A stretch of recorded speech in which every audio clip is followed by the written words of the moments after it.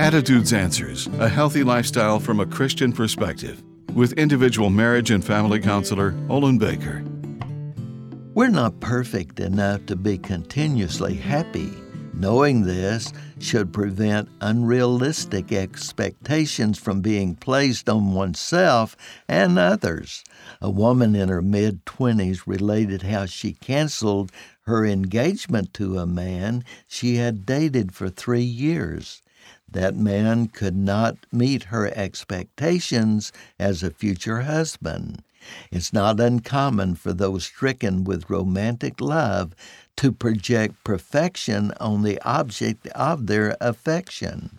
I'm not implying romantic love should not be part of the equation.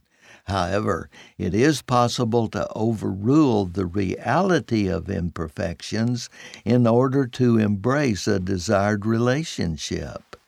God is always faithful in revealing the true nature and character of another person where there is an open mind to accepting what is true and factual. God sees us as we really are and still loves us unconditionally, and so I offer my thanksgiving.